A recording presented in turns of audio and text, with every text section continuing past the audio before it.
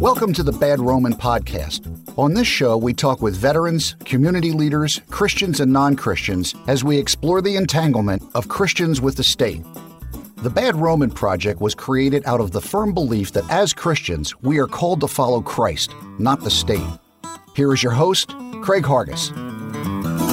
Hey folks, what is the difference in a good neighbor and a good citizen? How do we behave as a good neighbor and still maintain our bad citizen, aka bad Roman reputation? Well, it turns out we have the best example ever in Jesus Christ. Domenic Scarcella joins me to answer all of these questions and talk about a fantastic book he wrote titled Good Neighbor, Bad Citizen, Reflections on the Core Social Conflict Revealed by Jesus Christ's Way of the Cross. Let's go.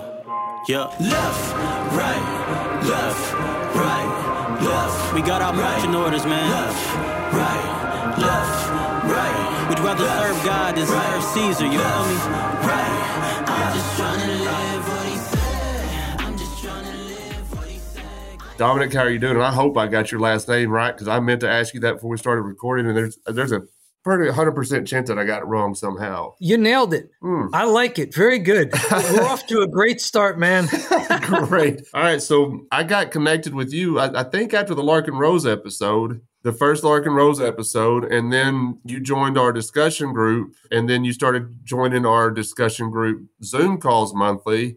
And I remember telling you, listening to you talk, I don't remember what you were talking about one day. I was like, I want to get you on the show because I think I can sit and listen to you talk all day long. And you wrote a book. And so now I get you on the show. We can talk about this book that I think is just very fantastic. And I think everybody should pick up. And it's a very affordable book, extremely affordable book. It's a short read. You could almost carry it around in your pocket and have it as a reference to talk about anything you want to know when it comes to being a good neighbor and a bad citizen. Well, thank you. Yeah, those were a lot of the goals for it. You got it. Something that was easy to carry around, something that could be a meditative aid. So you can, if you were just going to read through it, it's less than 10,000 words. So, I mean, that's a 45-minute read for the average adult. But if you wanted to read it more slowly and use it as a meditative aid, it could work as that well. And it's the kind of book you can revisit if you needed to.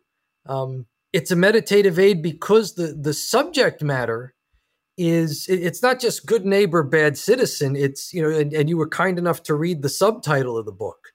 The reflections on the core social conflict revealed by Jesus Christ's Way of the Cross. So one of the problems when you're writing a book is you're like, well, I just don't want to lecture to people. I want to give them an example of action. I want to give them an example of behavior. The modern buzzword for that is narrative. We got to get it into a narrative. And what better narrative to use than Jesus's life, and especially this incident of his passion and death, his persecution, because it's already laid out for you in the Bibles. You just have to dig into it and really wrestle with it and really grapple with what's going on there, and then tie it into the rest of Jesus's public ministry and the rest of his teachings. And so the narrative is already there for you. All I had to do was really lay out some of the lessons and give people some meditative aids. Why don't you think about this? Why don't you focus on this? Have you considered this yet? Maybe you've heard this before, but have you heard it in this way? So the idea was to go with something that people are already somewhat familiar with, at least if you're a Christian. And I imagine your audience on the Bad Roman are people at least curious about Christ. So if you're already curious about Christ, this is telling you something that, you at least have an introduction to it already.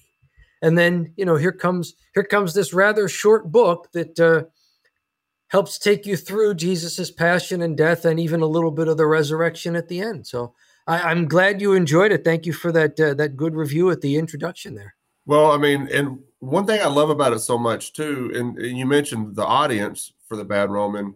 We do have listeners that aren't necessarily Christian, but they do agree with our stance as the no king but Christ, or at least not getting ourselves entangled with the government. It's something I talked to Larkin Rose about on the first episode, and so they appreciate that about us. Larkin appreciates that about Christian anarchists, is how we stick to the no king but Christ. We don't get entangled with the state. And what you've done with this book to me, it really simplifies the things that we're reading in the Bible. Okay. Like in the Bible, you have to wrestle with it. You got to grapple with it. You got to put it all into context with everything else going on in the Bible. Because if you can read one scripture, you can make that one scripture say anything you want to.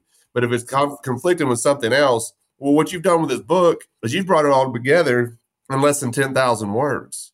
And it's beautiful. And I think that, I mean, everybody that I've talked to that's read your book has been pretty excited about it. And I'm excited to get you on the show to talk about it today. Well, thank you. Thank you. Before we get into that, though, because I have a bad habit sometimes of jumping too far ahead, why don't you give folks a little background on yourself since it's your first time on the show? If you want, whatever you want folks to know about you, and we'll get into it. Well, I guess maybe sometimes you have people on the show who have long histories to tell you about, and with the projects they're working on, and I don't. I've been a teacher of religious education at my parishes off and on, but just in really a volunteer capacity. I've taught children, teens, adults. We're recording this. If I can spill the beans, we're recording this on a Sunday, so I had adult education class this morning that I was teaching between the two masses at church.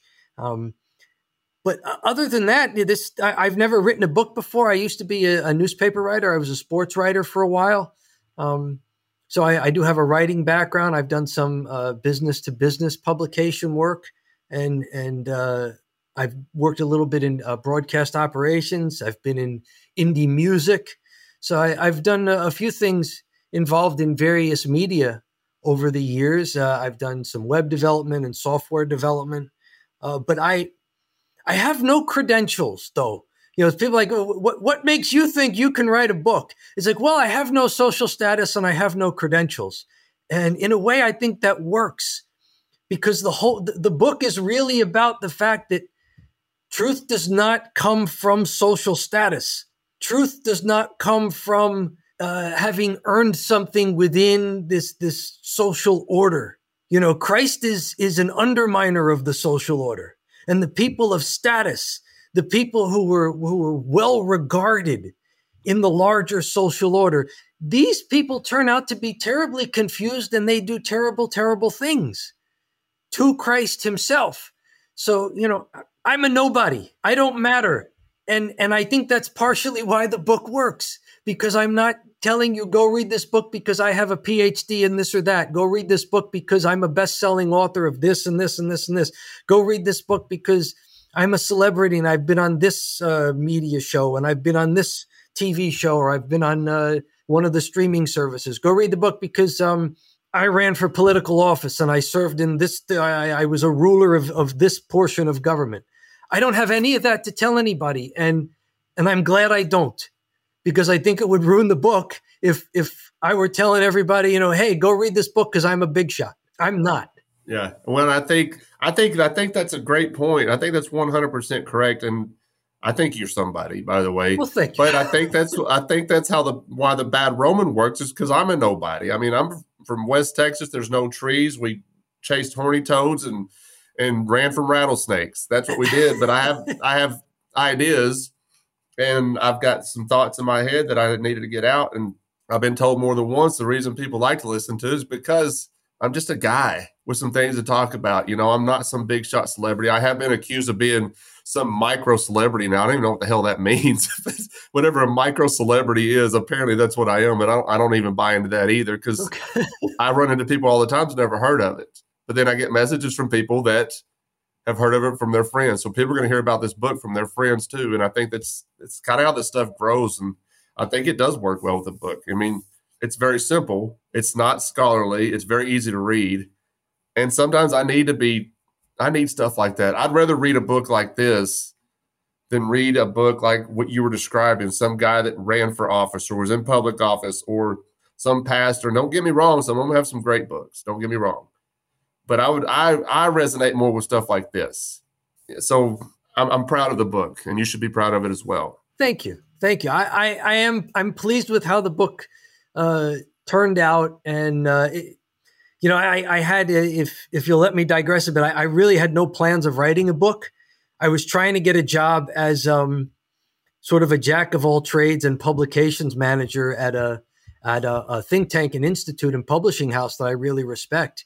And one of the questions their creative director asked me as I was just informally chatting with him on LinkedIn was, do you have any experience with some of the publishing platforms? We've got a lot of books in the works and we want to publish. And I said, no, I don't, but I'll learn. And he said, well, I mean, you got to know Amazon and how Amazon does self-publishing and how their Kindle publishing works. And so I said, well, I'll learn. And I went and I looked into how Amazon publishes. And then at some point I said to myself, I'm going to need to publish something. I'm going to need a book to work on. So I was like, what can I write rather quickly that I already know about? And it's, this book came about because I've been praying the Stations of the Cross and particularly devotions on mercy for years. And I've been making the distinction when I teach between, Jesus is a good neighbor, but he's not necessarily a good citizen. And, people are really surprised to hear that because, you grow up in the modern Western world and that's foreign to you. So I knew this. And so I was able to hammer out a short devotional, and that gave me something to learn really how the publishing houses work. And at the end of it, I wound up not getting the job. They already had someone in mind and it filled it. But, as I said to the guy, well, thank you very much. This has been really cool just chatting with you. I still have the knowledge and I have a book. And now other people can read the book too, because, I successfully got it onto these publishing houses. So now other people can read it. And I've been rather pleased that other people have wanted to read it. What a great outcome and something that I didn't totally expect. So I'm very happy with just how my own faith led me here to something that I didn't expect, and how now maybe other people can benefit from that as well. I love it. And you just mentioned stations. I want to kind of start there. Sure. In the book, in each chapter, I think there's 3 stations per chapter. Yes. Okay. So there's 3 stations per chapter now, and there's a bonus station at the end. I don't know if I threw one bonus in there. Yeah. I don't know if we'll get to that. We might get to that. We'll see how time goes. But maybe explain what the stations are. Not each station. We'll get into some of them as we go along. But you know what I'm saying. Like, what do you mean by stations? Okay. So if you've ever read some of the canonical Gospels in your standard Bible, you realize that they talk a little bit about Jesus's carrying of the cross, being first condemned by Pilate, and then carrying his cross, and then being crucified and dying that rather horrible death as a criminal, as an undesirable, as just someone thrown away by society. But of course, there's so much of the detail is not always in the Bible there. Because remember, the Bible, these canonical Gospels were written to people who they were living under Roman occupation. So for instance, the Bible tells you almost nothing about what a crucifixion is. And you wonder, well, why would they not tell you what a crucifixion is? Well, because everybody who would have been the initial audience for the Gospels, they knew very well what a Roman crucifixion was. They did not need it to be spelled out for them. They knew that, so, and now as modern readers, we miss some of what that is. Now, the Stations of the Cross, particularly, many different denominations of modern Christianity will do Stations of the Cross devotions. The Stations of the Cross is very ancient. The earliest Christians, especially those from maybe areas outlying Jerusalem, remember, Christianity is very much a pilgrimage religion. And so there were early Christians who would go to Jerusalem, and because so much of Christ's ministry is real history, there are real places where these things took place. And early Christians would go into Jerusalem, and very quietly, they would walk the way of the cross. They would follow these real places in the city where Jesus would have been ushered through very brutally on his way to be crucified. The same thing happens with early Christians making pilgrimages to Jerusalem around the time of year when Jesus would have risen from the dead. Early Christianity is very much an earth. It's a humble religion, right? Humble means feet on the ground. It comes from an old Roman root talking about the ground. So to be humble is to be rooted. To be humble is to have your feet on the ground. It's not self-loathing or putting yourself down or things like that, or insulting yourself. It's simply about having a perspective that you're well grounded. And so the early church is a humble religion. They're well grounded. So these real historical settings are very much a part of their worship. It's very much a part of their memory of things that they make present. And we're far removed from that. We're an ocean and a half away from it in the United States, and almost 2,000 years later. But the Stations of the Cross are still a well-loved devotion for many Christians. And so I use a lot of those traditional understandings of what Jesus went through and what it was like to be paraded publicly through town, to be shamed. Like, they're not just going to kill you. They're going to shame you on the way to killing you, torture you and on the way to shaming you on the way to killing you, and use the whole spectacle as a way to scare other people into compliance. You're nothing but a thing to them. Jesus was nothing but a thing to these people. But of course, to the early Christians, especially to those who witnessed this and then said, maybe there was something to that guy that I should give a second thought to. To these early Christians, that way of the cross becomes something so deep and so worthy of their time and attention and their prayer, and eventually becomes something so beautiful. So that the Stations of the Cross are the details that everybody in the first century would have known, that therefore didn't make their way into the written canonical Gospels. But they've survived through tradition. They've survived in many modern denominations of Christianity. And they really do call us to remember that Christianity is more than idea. It's personhood, and it's real history that takes place in a real setting, in a real location somewhere on this earth. I love that. Okay, now I get it. All right. So I like the way you started the introduction. All these books have introductions, and they have their own way of doing things. But I like how you did this, because it really lays the foundation for everything we're fixing to talk about, everything you wrote down in this book. And in the introduction, it's titled Priorities. Now, we're talking about good neighbors and good citizens, right? You said good neighbors treat each other as peers. Good citizens treat each other according to official status. Good neighbors seek the personal, intimate betterment of themselves and each other. Good citizens seek the external validation of an impersonal system. Good neighbors align to voluntary, open-ended interactions. Good citizens align to coercive civil authority and impose hierarchical social order. Good neighbors insource their ethics. Charity and friendship are the key virtues of their relationships. Good citizens outsource their ethics. Compliance with the commands of rulers and enforcers is a fundamental and necessary aspect. Some might call it a civic virtue. Good neighbors consent. Good citizens conform.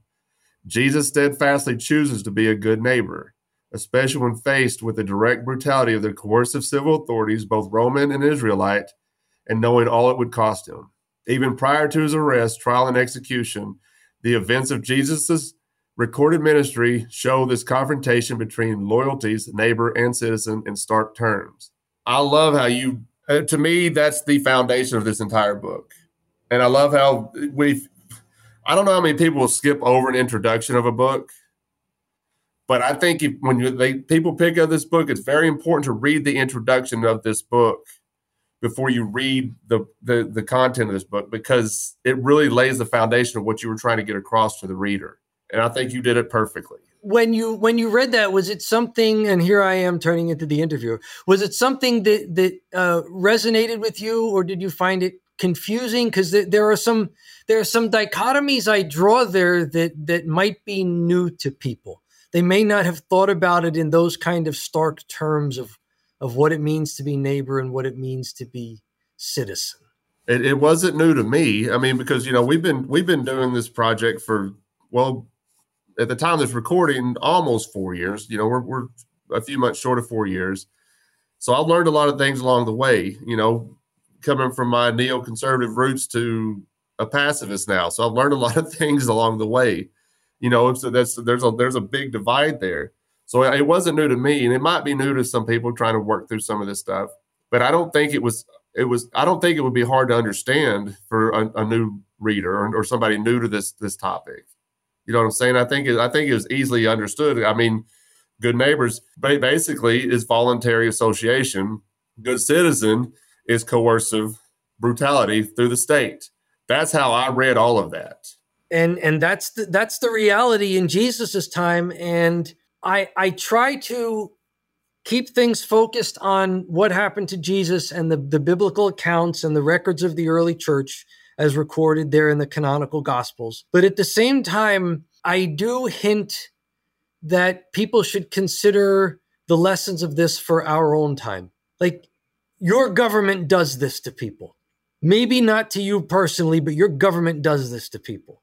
Your society is built on the same stuff that Jesus undermined, the same stuff that Jesus railed against, the same stuff that Jesus countered by showing people a better way. And no, they were not compatible, right?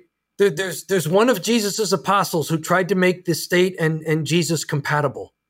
There was one good citizen among Jesus's close followers, Judas. That's the good citizen.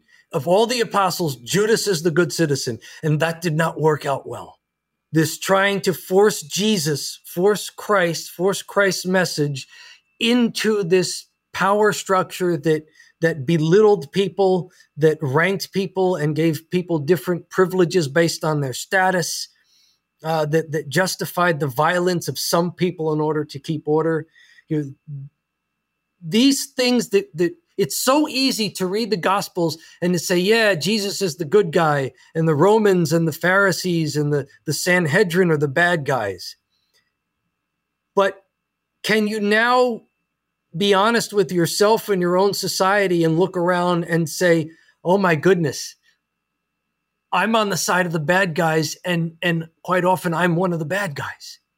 And that's hopefully where I think where people will get to with this short book, because again, it's a meditative aid. You're not praying the Stations of the Cross just for the heck of going through the motions. You're praying the Stations of the Cross because, like all prayer, you are seeking God's will. So what is this information? What is trying to recall what Jesus went through? What is the lessons and the model of Christ? What is that supposed to point me to seek in my life? It's not just a history lesson. Christianity is historical, but it's not supposed to stay in history. It's supposed to be relevant to the contemporary Christian. And those are where the tough questions come in. It's easy to see that Jesus is the hero and the Romans and the Israelites are the villains.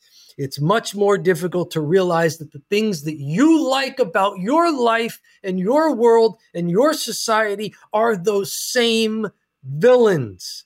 And the people you would look down upon are people who are like Christ. See, and this is something that I was thinking about as I was reading the book too. And I've said often that if Jesus was walking around in the United States of America right now, I'm convinced that there would be church leaders and Christians, self-professing Christians, who would get sick of his message and would want the governing authorities to do something about him. And if they couldn't get him to shut up, then they would probably have him crucified. They'd call the cops on him, wouldn't they? They'd call the cops on him.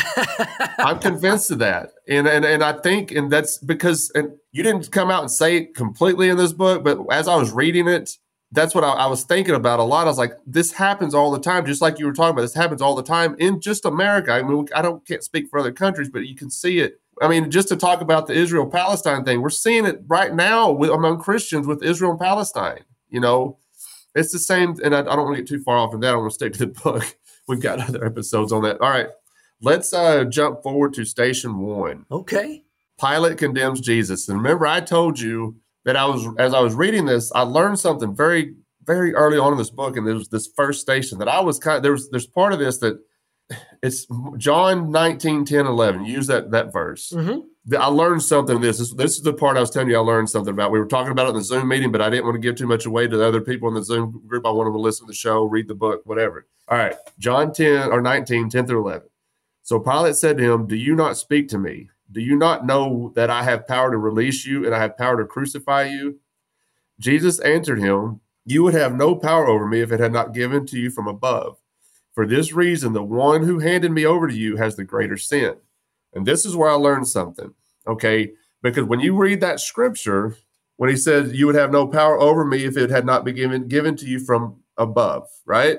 Mm-hmm. That's read by the vast majority of your Christians as that authority was given to Pilate from God, right?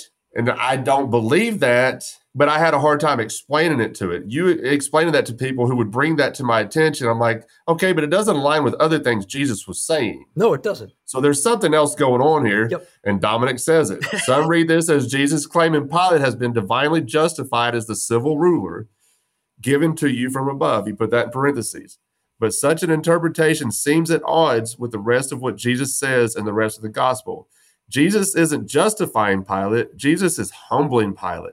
And I'm like, oh, because he went on to say, first, Pilate's position of Roman governor, his place in the violence-based social hierarchy is literally given to him by his Roman superiors from above. And I read that, I was like, oh, now I can explain this to people when they want to hit me with this scripture, because I was like, I don't know how to explain this to them. Now I get it. Thank you, Domenic, for pointing that out to Craig. I needed that one. I'm glad. You are welcome, and thank you for that. I'm glad that you found something that sparked your imagination right away. Very good. Yeah, there's a lot in this book where I take aim at contemporary, lazy thinking, low ethics, low attention Christian tropes. And modern Western Christianity is full of them. Right. There's a lot that needs to be re-examined back to the Gospels, back to the early church, really back to the presence of God. Because the most important thing about Christianity is it's not simply ritual. You know, ritual will get you as far as routine, but Christ doesn't call us merely to routine. And it's not symbolism and language and ideas. You know, symbolism and language and ideas will get you as far as theology and philosophy. But Christ doesn't call us to philosophy and theology. Christ calls us to faith, and you don't get to faith without presence. And I think too much of what passes for popular Christianity and cultural Christianity is terribly shallow. And it misses so much that's right there in the Gospels. You know, and that's why this book is so heavily based on the Gospels. I quote the Gospels over and over again in this book. And then I point to other areas of the Gospels where, you know, Jesus already talked about this and now he's saying it again, or he warned about this and now it's happening. Because I think there's a sense that, you know, and you brought it up, how easy it is to take that passage about Pilate and to turn it into, well, government is ordained by God. Yeah. Every time it is, and it's become so frustrating on my end, especially with this trying to explain no king but Christ, right, to another Christian, to a Christian, to a Christian. It gets me so frustrated. Like you see me now, I'm laughing about it because I've just finally. I woke up to a text message today, and she's like, "Can you help me with this?" This guy sent me this link about the Constitution being divinely inspired by God. I'm like, what a bunch of statist garbage that is. I said, I'm fixing to stop sugarcoating this stuff with these people and just being straight to the point about, no, that was divine, or that was inspired by Satan himself. If we want to get back to the temptation of Christ, let's talk about that. But that's a whole nother topic, for a whole nother episode. Maybe we can do later. Hey, folks. We have set up a very simple way to donate to the Bad Roman Project through spotfund.com. Just go to SpotFund and search No King But Christ. This has become necessary to continue to provide a quality podcast and keep production costs down as well. Just $5 or $10 a month will go a long way in helping us keep this project going and continue spreading the very basic message of No King But Christ. So if you like what we were doing and can find it within your budget, go to spotfund.com and search No King But Christ, and you can set up monthly donations or even donate one time. Any and all donations help more than you know, and as always, any donations above production costs will go directly to charities in Memphis, Tennessee. Thank y'all so much. Now back to the show. All right, let's skip to station 3. Jesus falls the first time. Mm-hmm. You brought up Matthew 4:5 Mm-hmm. through 7. Let me just read the scriptures. Then the devil took him to the holy city and made him stand on the parapet of the temple and said to him, "If you are the Son of God, throw yourself down, for it is written, He will command His angels concerning you, and with their hands they will support you, lest you dash your foot against a stone." Jesus answered him, "Again it is written, you shall not put the Lord your God to the test." Now, and then you go on to say that the devil knows that Jesus can call on the angels to save him. And we see this, when the whole time he's being humiliated and beaten on the way to being crucified. He could have done that. And then I'm going to skip forward a little bit in the book. It says, yes, it's a wonder that God would take on human form, but this exploration gains an even deeper meaning upon realizing that God submits to human nature to the point of being helplessly, mortally weak. It's one thing to be humble, quite another thing to be humiliated. And when Jesus falls, it rapidly becomes clear how thoroughly God commits to the incarnation. God has accepted human frailty, not partially, but entirely. And Jesus' response is perhaps most remarkable for what he doesn't do than for what he does. Jesus doesn't call on angels, doesn't summon superhuman physical strength, and doesn't retaliate against his aggressors. He doesn't even spare himself the humiliation. Jesus won't satiate, nor deny, nor repress the human condition, not when tested by the devil in the desert, nor by the crowds during his ministry, nor by his persecutors at the end. For God didn't take on human form to satiate, deny, or oppress, but to redeem. And when I read that, dude, I went, amen. I mean, that gave me goosebumps. When I read that, I was like, that's it right there. That's it. I mean, we know Jesus could have stopped all of that. Mm-hmm. But everything he was going, it, even to sit and think about that for a minute is humbling for me. Mm-hmm. How often do we want to fight back against our aggressors and fight against being humiliated? Mm-hmm. It's on our human nature. He didn't do it. And he's our perfect example of how we're supposed to behave. Now, I'm not saying that we can take on the nature of Christ and be just like Christ. You know what I'm saying? It's not all the time. Sometimes, but not all the time. Most people don't realize that Jesus gets, I think, a lousy reputation as a guy who was just weak all the time and passive. Yeah. But if you read the Gospels, Jesus Christ is a badass. Yeah, 100%. He's a tough hombre, and he teaches people active defiance. He doesn't teach people revenge. That's the thing you were talking about, is that you have that impulse to get revenge on people. Jesus does not get revenge on people.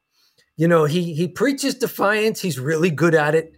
He preaches people being tough and being resilient and being vigilant.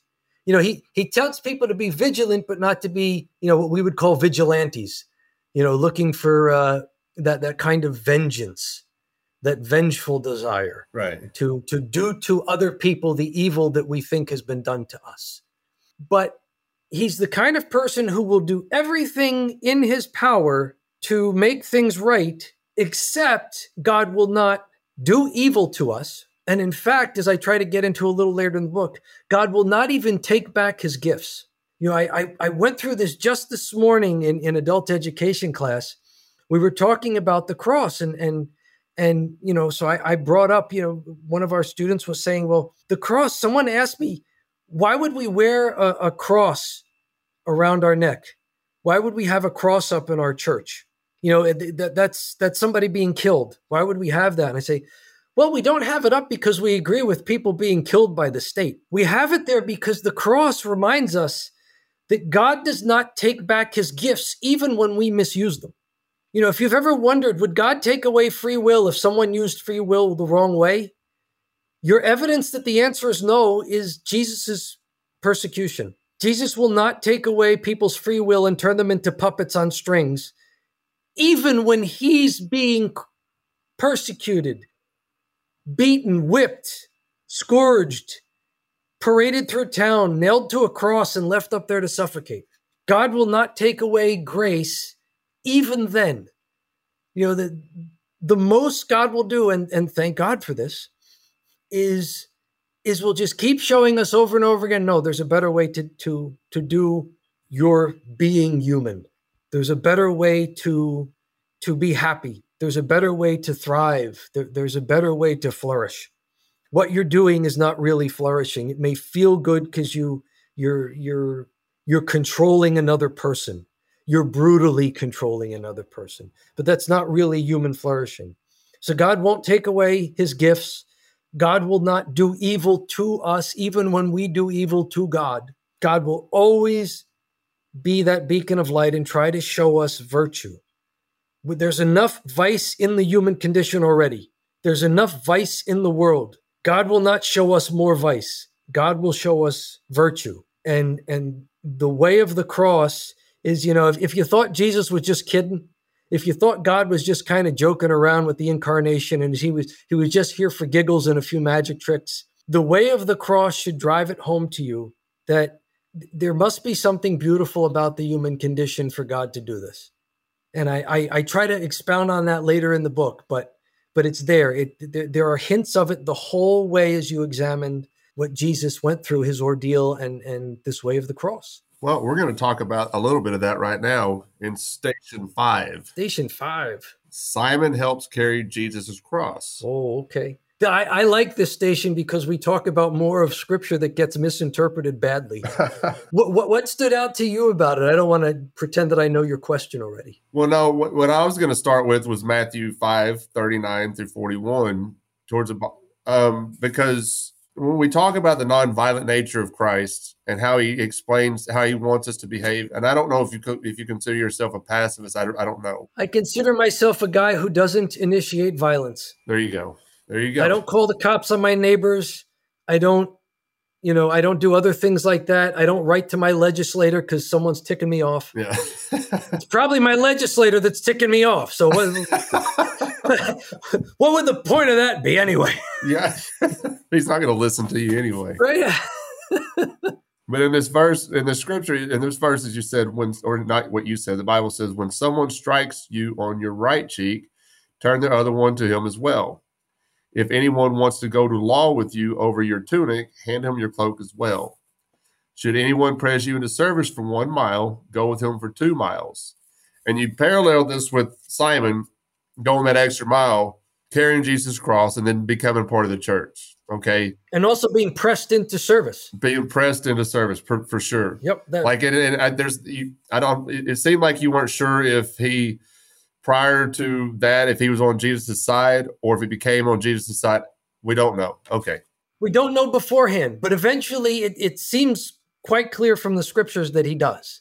But we don't know initially. Okay. There were probably a lot of people witnessing this who were kind of on the fence. Maybe they had heard about Jesus, maybe not, but they knew the Romans were doing something, and you got to look. You got to see what's happening. Yeah. So then you went on to explain the 3 cases in the scripture. Mm-hmm. He said in each of these 3 cases, Jesus preaches defiance of the rigidly hierarchical social order. In other words, Jesus teaches to be a good neighbor but a bad citizen. Mm-hmm. First, most people are right-handed, whether naturally or with lots of practice. To be struck on the right cheek means you received a backhanded slap, which was done by superiors to inferiors. Yeah. Offering your left cheek is to declare yourself defiantly to be your striker's equal. I love that, by the way. Second, a cloak was a vital possession that could not be withheld from its owner overnight. To a plaintiff who would use the courts to take your tunic over a debt, giving him your cloak would suddenly turn the plaintiff's own cherished legalism against him. Third, the Roman occupiers of Palestine, as they called it, could force a local man into hard labor, but only for a maximum of 1 mile. To keep going beyond a mile put the Roman at risk of punishment if his superiors found out. Another dignity asserting act of defiance. And it seems that Simon would indeed eventually go the extra mile, a clear act of defying the Roman and Israelite authorities. Mm-hmm. By joining the church, yeah. By joining the church. I think that's great. I mean, that's great. That's one thing when we talk about pacifism. When I was reading that, when we talk about pacifism, we've talked about pacifism quite a bit on the show. When he's talking about being slapped and then turning the other cheek. I mean, there's a lot of Christians that believe in like self-defense, and that's a whole other topic I don't want to get into right now. But when people view pacifism, they really get pacifism wrong. They're not understanding what pacifism is. Correct. And they're not getting that Bible passage correct most of the time either. People think turn the other cheek means, well, let the guy hit you again. Yeah. Just make yourself a doormat and let people keep hitting you. And that's not at all what Jesus is talking about there. Remember, Jesus Christ is a badass. Like, he's a tough dude. I think I'm going to make a meme. Jesus is a badass. It's awesome. But yeah, I mean, it's because then pacifism is viewed as, like you just said, a doormat. And he was not a doormat. And going back to what we read in Station 3, all of this, everything he's doing at the very end of the day was so he could redeem. Yes. And he's teaching these people this along the way. Do this. Because as you're doing this, I know it humbles people to the point where it's like, what is this guy all about? Maybe I need to know more about this Jesus guy. Mm-hmm. And I think I love Jesus, and I love the way he did things, and I love the way he questioned things, and I love the way he was a bad citizen, because it makes total sense when you put all of the scripture together, especially the New Testament, when you look at the life of Jesus and how he behaved and how he interacted with governing authorities. Man, he humbled them along the way in the entire time, because how many times did they try to trap him and ask him to get him to, and asking him questions? How many times did he returned to them with another question and they could not answer? And they had to turn around and walk away because there was no answer to what he said. That's humbling to a human being. That's humbling to anybody when he's like, oh, he just got me. I have no response to this. And he did not have to put his message out there violently. All he did was ask a question. And then they walked away, and they had to think about it along the way. And to me, that is one of the most beautiful aspects of the ministry of Christ, was how he could humble people without being violent, without shaming them. He just asked a question. And if you can't answer, that's kind of on you. Go think about it and get back to me later, and then we'll talk about it. And that's the key is the door's always open with Jesus. You can get back to him later. If he stumps you on something, and you go back and you pray about it and you grapple with it, the door's always open for you to come back and see Jesus later.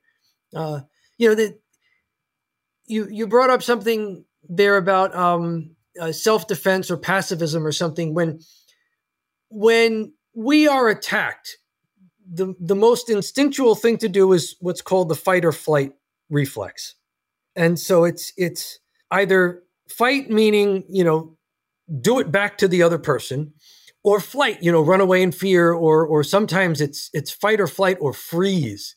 I don't know what to do, so I'm just going to be frozen and let myself, keep getting hit. And Jesus offers you another way there. If someone puts you down and tries to make you their inferior, Jesus isn't saying, well, turn the tables on him and show him that you're really that guy's superior. No, he's not saying that. He's also not saying, well, yeah, I guess you just have to be that guy's inferior forever and just take it and think of yourself that way. He's not saying that either. He's telling people, channel your dignity. Channel your dignity, your inherent worth that you have as a human being, and respond with that.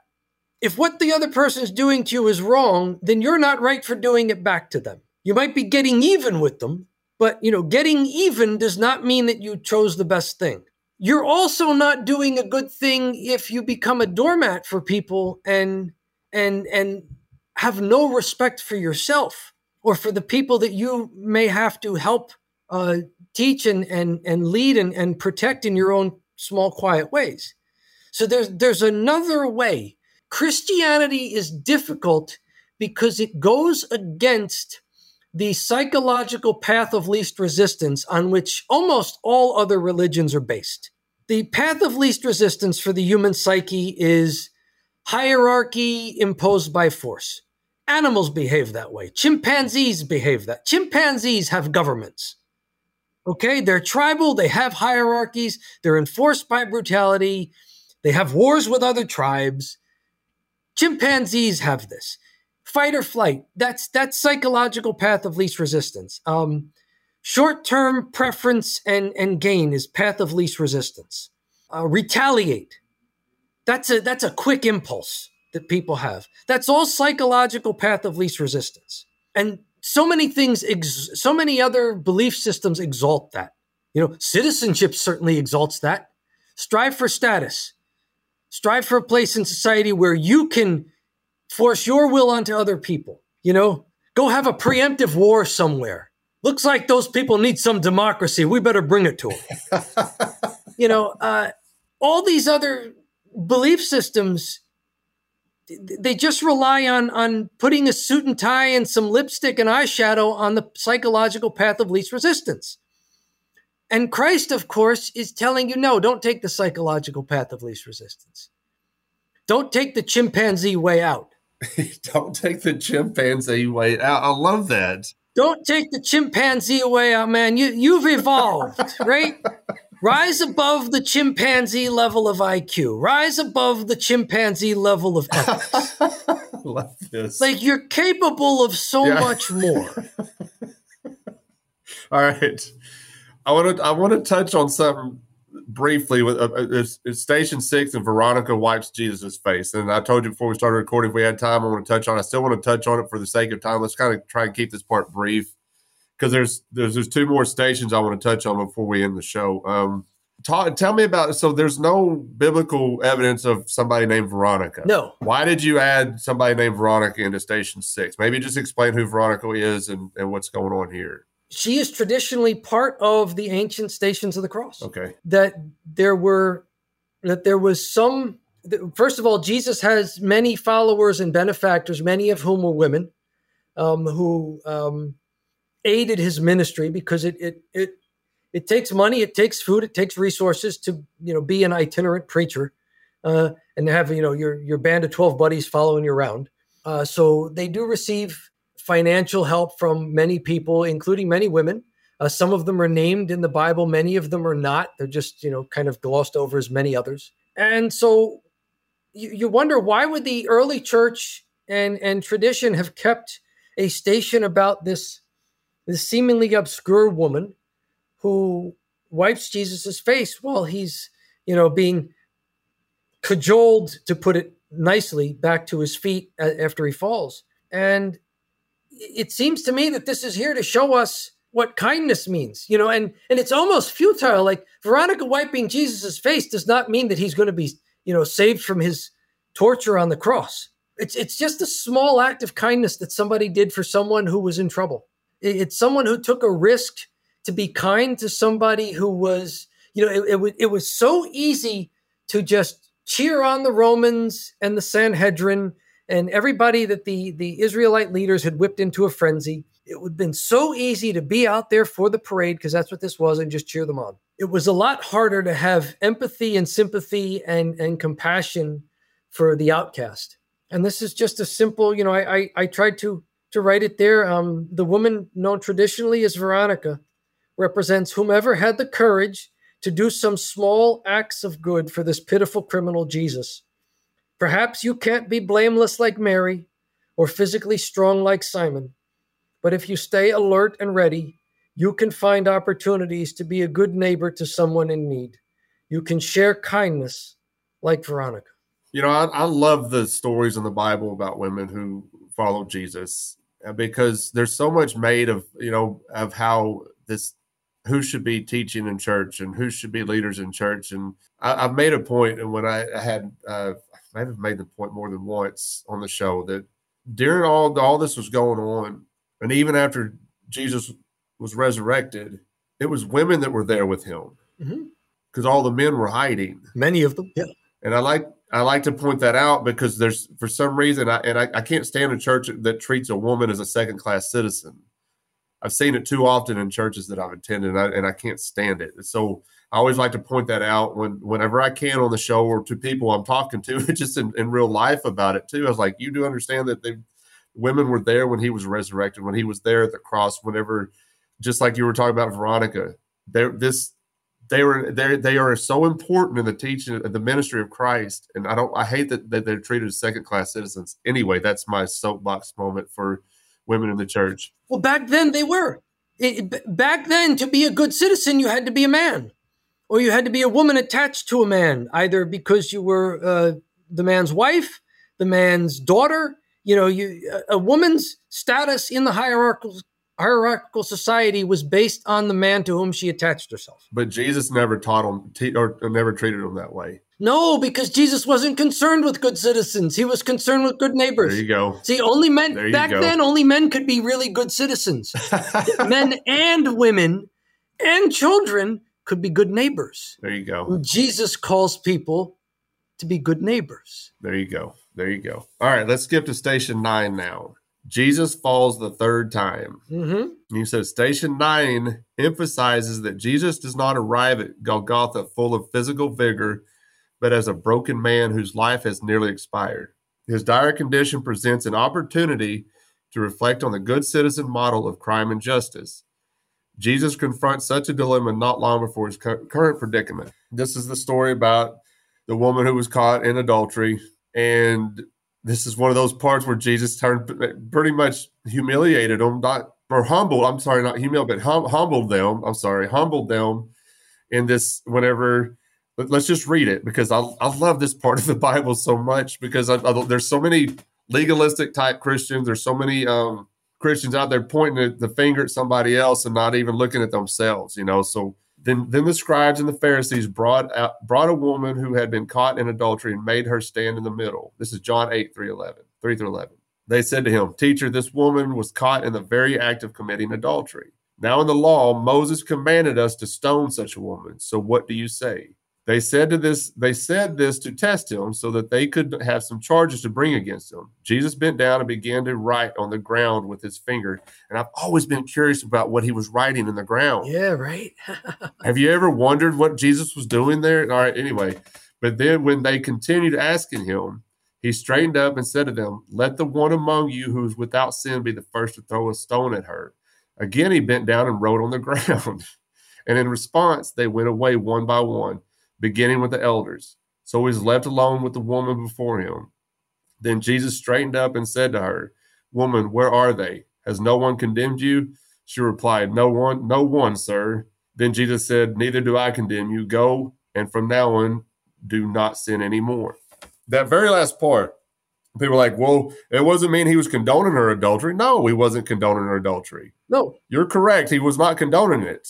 Correct. But the whole point of that scripture, and the way I read it is, why don't you work on yourself before you start trying to throw stones at somebody else for their sin? Mm-hmm. I have a hard time believing that there's one sin greater than the other. A sin's a sin. Now, in our human mind, okay, murder is worse than theft, maybe. Yeah. But to me, it's a sin's a sin, in my opinion. So this scripture's caused so many debates between me and other Christians because I'm like, all he's saying is, if you're without sin, you throw the stone at her. He humbled them. Well, what he's doing is basically he's destroying the very notion of criminal justice.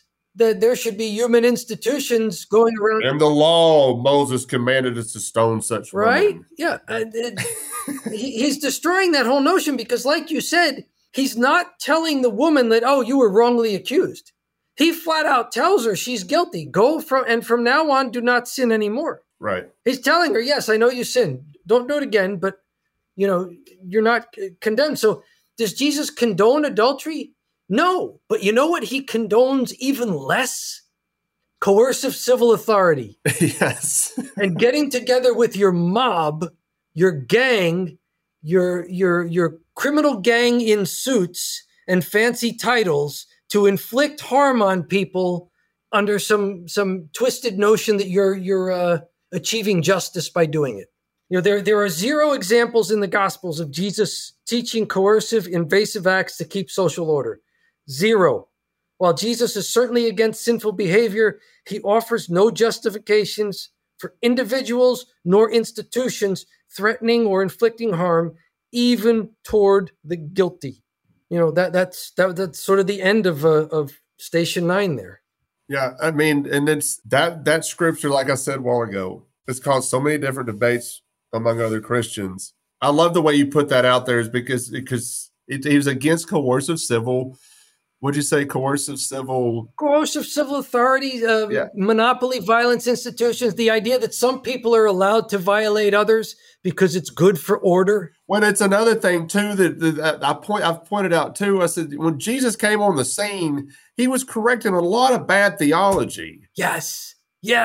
And he was correcting some very bad theology there. Yes. Because Moses said this. Well, what did Jesus say? Yeah. I hear this a lot of times from Christians too. Well, Paul said this, or Moses said this, or whoever. And I'm like, okay, but what did Jesus say? Because we see very early on that Jesus came to correct a lot of bad theology, a lot of bad thinking. And just because it's in the Bible doesn't mean that they may have got this thing wrong. And Jesus is like, hang on a second. This is what I meant. Sure. This is what I meant.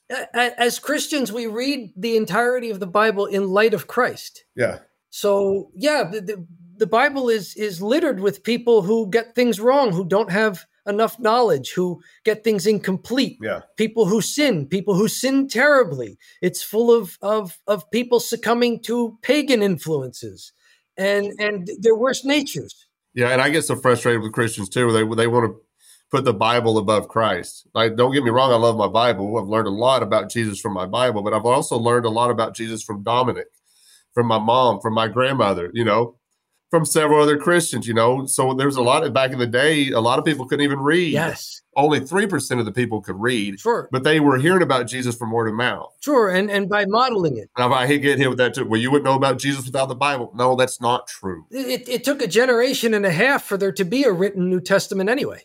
I see too often with Christians, and this is may get me in trouble with some of my listeners.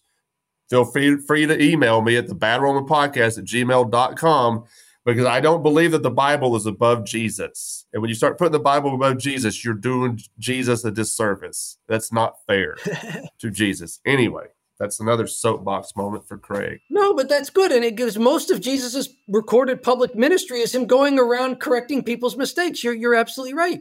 And he's correcting the mistakes of people who were familiar with the Israelite scriptures and the history. Yeah. He's not, he's not correcting total noobs. Yeah. They're pretty knowledgeable about what the scripture says. He's correcting the Pharisees. He's correcting the Sadducees. Yeah. He's correcting the scholars of the law. So y'all got this wrong. Let me tell you what I meant by all this. Yeah. All right. We're going to skip to station 12. And I remember in our Zoom call, you were like, go read, let me know when you get to station 12. I'm like, okay. Now I'm going to tell you I got to station 12 because I've read the book, but I like station 12. Okay. Quite a bit. It's Jesus dies on the cross. And you listed several, there's 4 different verses. Matthew 27:50, Mark 15:37, Luke 23:46, and John 19:30. I'll read the John verse. It says, when Jesus had taken the wine, he said, it is finished. And bowing his head, he handed over the Spirit.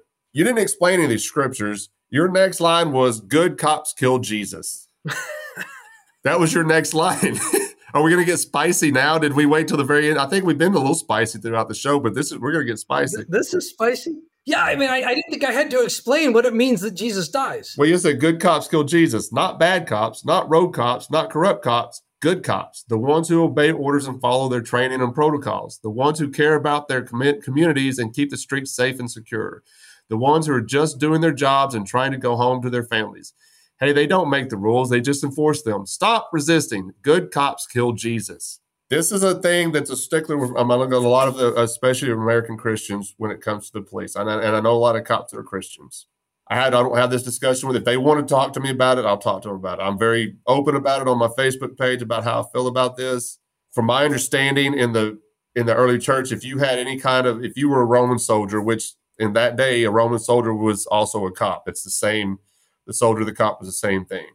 They're enforcers, especially in occupied territory. Right. And you had to denounce, you had to leave that job if you wanted to be a part of the church. That's how strict the church was about this in early. Like if you held a position that could inflict any harm on anybody, you had to lose that position before you could be welcomed into the church. That's how much they took nonviolence seriously.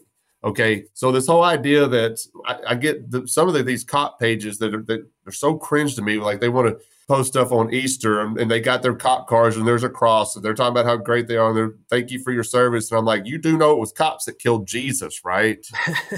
And it's silence. But this is, I want to kind of drill down on this before I let you go, because let's get a little spicy about this, because I think this is This has to be understood among Christians who are back in the blue and back in the soldiers and all this stuff.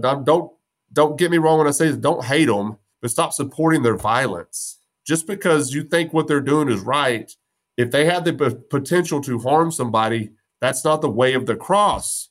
We've seen it through the whole book, how Jesus was behaving the whole time. He was being humiliated, being scourged, and then eventually crucified. Mm-hmm.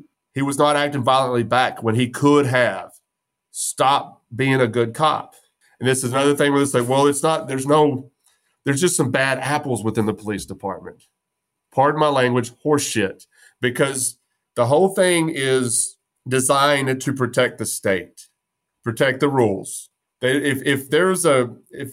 Without these enforcers, who's going to kill Jesus? Without these enforcers, who's going to come and kick down your door and take your weapon away from you? Without these enforcers, if you don't pay your taxes, who's going to come arrest you? The politicians aren't. They're cowards. They're hiding behind the enforcers who have the guns. Let's be real about this for a second. You really did read the rest of Station 12. Well, I didn't have to but I did, yeah, but I didn't have to because I've been reading this stuff or been believing this stuff for a while now. And I get so frustrated with Christians when it comes to this type of thing. I mean, I got friends on Facebook who are cops, and I adore them, but they're Christians, and I don't know what's going on in their mentality. It's like there's one is dangerous but loving or something. I was like, what the hell does that mean? Dangerous to what? Loving to what? Well, I'm thinking dangerous to somebody but loving to somebody else. I don't know. I don't really know what it means. It's I don't know. Anyway, why don't you talk about what a good cop is? Well, Station 12 is the high point of Jesus dying is the high point of the drama. It's the high point of the narrative. I mean, yes, I get into the redemption at the end. That's the extra station I threw in there because there's traditionally 14 stations. It ends with Jesus in the tomb. And I add the little bit of redemption after it to get to 15 stations. But yeah, the high point of it is Jesus dying. And just the reality of what had to happen here. Yeah, good cops killed Jesus. Like you were saying, I do write in the book, loyal law enforcers are the engine of the monopoly violence institution. Without them, the authority claimed by the high status ruling class is impotent. That's what you were talking about. Like, what's the politician going to come to your door and kick it down? Without them, the civic virtue claimed by the proudly compliant and often cowardly ordinary people feel unrewarded. People ask me if I'm a populist because I'm against the elites. And I say no, because I'm also against the common people. I'm against everybody who's, doing lazy ethics and lazy thinking and trying to enforce it on other people. So I'm against of course I'm against the ruling elites, but I'm also against the cowards who are the populists who worship this stuff anyway. Yeah. Even if they don't really have the guts to do it themselves. They just want to outsource their evil to someone else. They want to outsource their violence to somebody else. You're not any less of the criminal because you outsourced it. That's something I say all the time. When you go to vote, when you're going to participate in this politics, you're outsourcing your own sin to somebody else. I am one. You're cheering for it. You're cheering for it. I'm 100% convinced of that. When you go vote, when you put these people in power, you're outsourcing genocide that you're not going to commit on your own, but you're okay with somebody else doing it. Yeah, voting is a way to trick people into thinking that what the government does is virtuous. Because I got to participate, and if I got to participate, then it couldn't have been bad. If I got to participate, then it couldn't have been wrong. Well, no. They tricked you into participating in something that's wrong. We tricked you into thinking that vice is virtue. I was guilty of it. I was guilty of it too for a long time. We all are. We're all born that way, and it's up to us to mature and get out of it. And Christ helps us get out of it. Christ made me an anarchist. Right. I started off as just a cultural Westerner American, and Christ got me out of it. Christ saved me from Marduk. Christ saved me from the God of imposed order that everybody worships when they're born, even if they don't know the name. Well, I've often said the only reason I am an anarchist is because I'm a Christian. There you go. I mean, I don't really care about the label anymore because now when I tell people that I don't vote, I don't participate in politics. Now, I pay attention to it as much as I need to, but it's like Tertullian said, it's completely foreign to us. Sure. I don't even use the word anarchist that often anymore because all I have to do is when I'm talking to another Christian, I don't use anarchy because it confuses them. And they think Antifa or whatever Sean Hannity and Donald Trump believe anarchy is.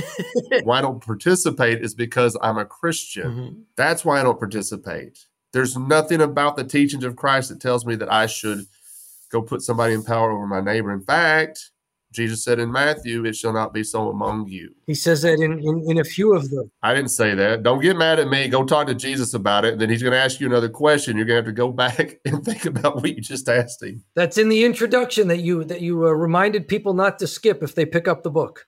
The role of the disciples. Yep. Man, this has been fun, and I apologize for interrupting you. I got a little fired up during the show. I wasn't expecting to, but everything you put down in this book, like I said, there's parts of it that gave me goosebumps. There were parts of it that were like, amen. And it's stuff that I'm going to read it again and again and again and again because I don't think there's anything wrong with having a refresher. No. Because you kind of need that motivation. You got to kind of get picked up. But, again, because sometimes you get tired. And sometimes you're out there in the world and you're just being drugged down. We can go read Good Neighbor, Bad Citizen by Domenic Scarcella, and it'll pick you back up and remind you of how you're supposed to behave as a Christian. This is not something that Domenic is telling you how to behave. He goes through the scripture and he points out how Jesus taught it and how Jesus behaved. How Jesus lived it. That's the key, right? How Jesus behaved. If God wanted just another prophet to tell people what to do, he would have sent another prophet. Yeah. But, God shows up in the person of Jesus to lead by example. Yeah. It's a difference between show and tell. He gave all these people all these opportunities to express God to these other people. He's like, all right, then. What's that saying? If you just got to. If you want something done right, you got to do it yourself, right? It's a difference between show and tell, right? Tell and tell and tell. And doesn't that resonate with us in our lives? People telling us what to do, even if it's the right thing, it doesn't stick with us as much as someone showing us and then taking it a step further, someone engaging with us as we learn it. So it's beyond tell and it's even beyond show. It's all the way to being a good model and a good example. Yeah. Like the guy who will learn with you and teach with you. That's why I tell students, go wrestle with God. God wants you to get stronger. And the way you get stronger is to work those muscles. Go wrestle with God. Yeah. God wants you to do it. God wants you to wrestle and grapple and get stronger and get more agile and get more flexible and get more resilient. How many times have you learned something by being humbled? By being humbled. It depends on whether or not I reflect on it. Right. Well, for sure. I guess one of my biggest things was I'm so stubborn by nature, but I haven't gotten to this point to where I am now without being humbled along the way because I thought I had it all figured out. Turns out, but I didn't have, and it's not because of something somebody else said. It's something that they can point to what Jesus said. And I can't argue with Jesus, and I can go wrestle with him, but at the end of the day, he's going to ask me a question in return, and I'm going to have to walk away and think about it. It doesn't mean I'm not going to come back with another question. And I think that's okay. I think it's okay to keep coming back with more questions to Jesus and to God and to get the answers you're looking for. He wants that relationship with you. That's a beautiful thing. As deeply as you seek the Holy Spirit is unfathomably deep. You will not, if you have an active faith, and you want to pursue it, you will not exhaust God. I like that. You will not exhaust God. Keep going. I like that. I like that a lot. Keep going. Dig deeper. Keep going. You will not exhaust God. Not only that, you're not going to annoy God where God goes, oh, this guy again? Well, sometimes I wonder if he's scratching his head when he looks at some of my stuff. Oh, okay, Craig. Here we go again. All right, Domenic, I'm going to let you get out of here. But before I do, I want you to plug whatever you want to plug. I know you got a new Substack. And yes, you got a podcast of your own. If you want to plug that, feel free and tell where everybody where you can find your book at. Well, the book is available on Amazon. That seems to be the easiest way for people to get it, and also the fastest way to get it. If you have a Kindle, or even if you just have the desktop, the free Kindle app, you can get it as an ebook. You can get the paperback printed for you on demand, which is a great thing that Amazon has. People ask me for books sometimes, and I don't have the books. I didn't have to order 10,000 books and leave them in my apartment. And, now I've got crates of books hanging around. Amazon will print it when you order it and ship it out to you. It's the most efficient way to get to you. It's the least amount of fuel miles. It's the least amount of packaging. It's really a marvelous setup they have. You can order a paperback if you want to do what you were talking about and keep it in your pocket, in your bag, with you where you need it, and revisit it as you feel the inclination to. You can find the Substack. It's Good Neighbor, Bad Citizen on Substack. I tried to keep the name similar. And the first Substack post up there is what you're talking about. Some problems with the word anarchy, and some problems even with popular connotations of Christian ethics. And well, maybe I should go read that and get you back on the show, and we'll talk about that. There you go. the Good Neighbor, Bad Citizen journey, exploring anarchism, exploring Christianity, and the beautiful harmony between the two. That's kind of, I think, if I'm remembering correctly, what the subtitle was. But it's I did the Substack because I think I want to continue this conversation with whoever wants to keep having the conversation. So that maybe the book is just a jumping off point. So now I'm really into it. I had no intention of writing the book. And now I not only wrote the book, but now I've started a Substack. And now I've locked myself into, doing something weekly on the Substack for people. So I'm going to stick with that for as long as I can, maybe even do more. But yes, for people who want to continue the conversation, I want there to be a way for people to do that. The Substack is free. There's no paid tier. If I ever get to the point where there's enough content where I think there's enough value to offer a paid tier for people who really do want to contribute, then I'll make that decision at that point. But for now, it's all free. There's no charge for keeping in touch, right? Awesome. That's awesome. Yeah, and go check out the Substack. I'm going to certainly check out the Substack. I think I saw you mention it on Facebook, and I haven't gotten to it yet. Mm-hmm. Now, I'm really intrigued about that first article that you put up there. And again, folks, go pick up the book. It's very affordable, very short read. You can get done in 45 minutes. It took me 2 weeks because I was taking it to work and trying to get it read through on my break time at work.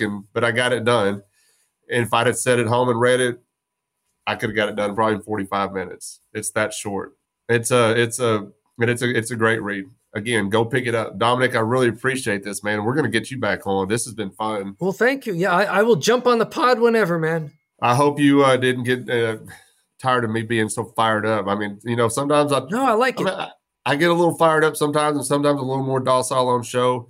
But this topic really gets me fired up, and I was looking forward to getting to talk to you today. Good. I this was a great conversation with me. I didn't.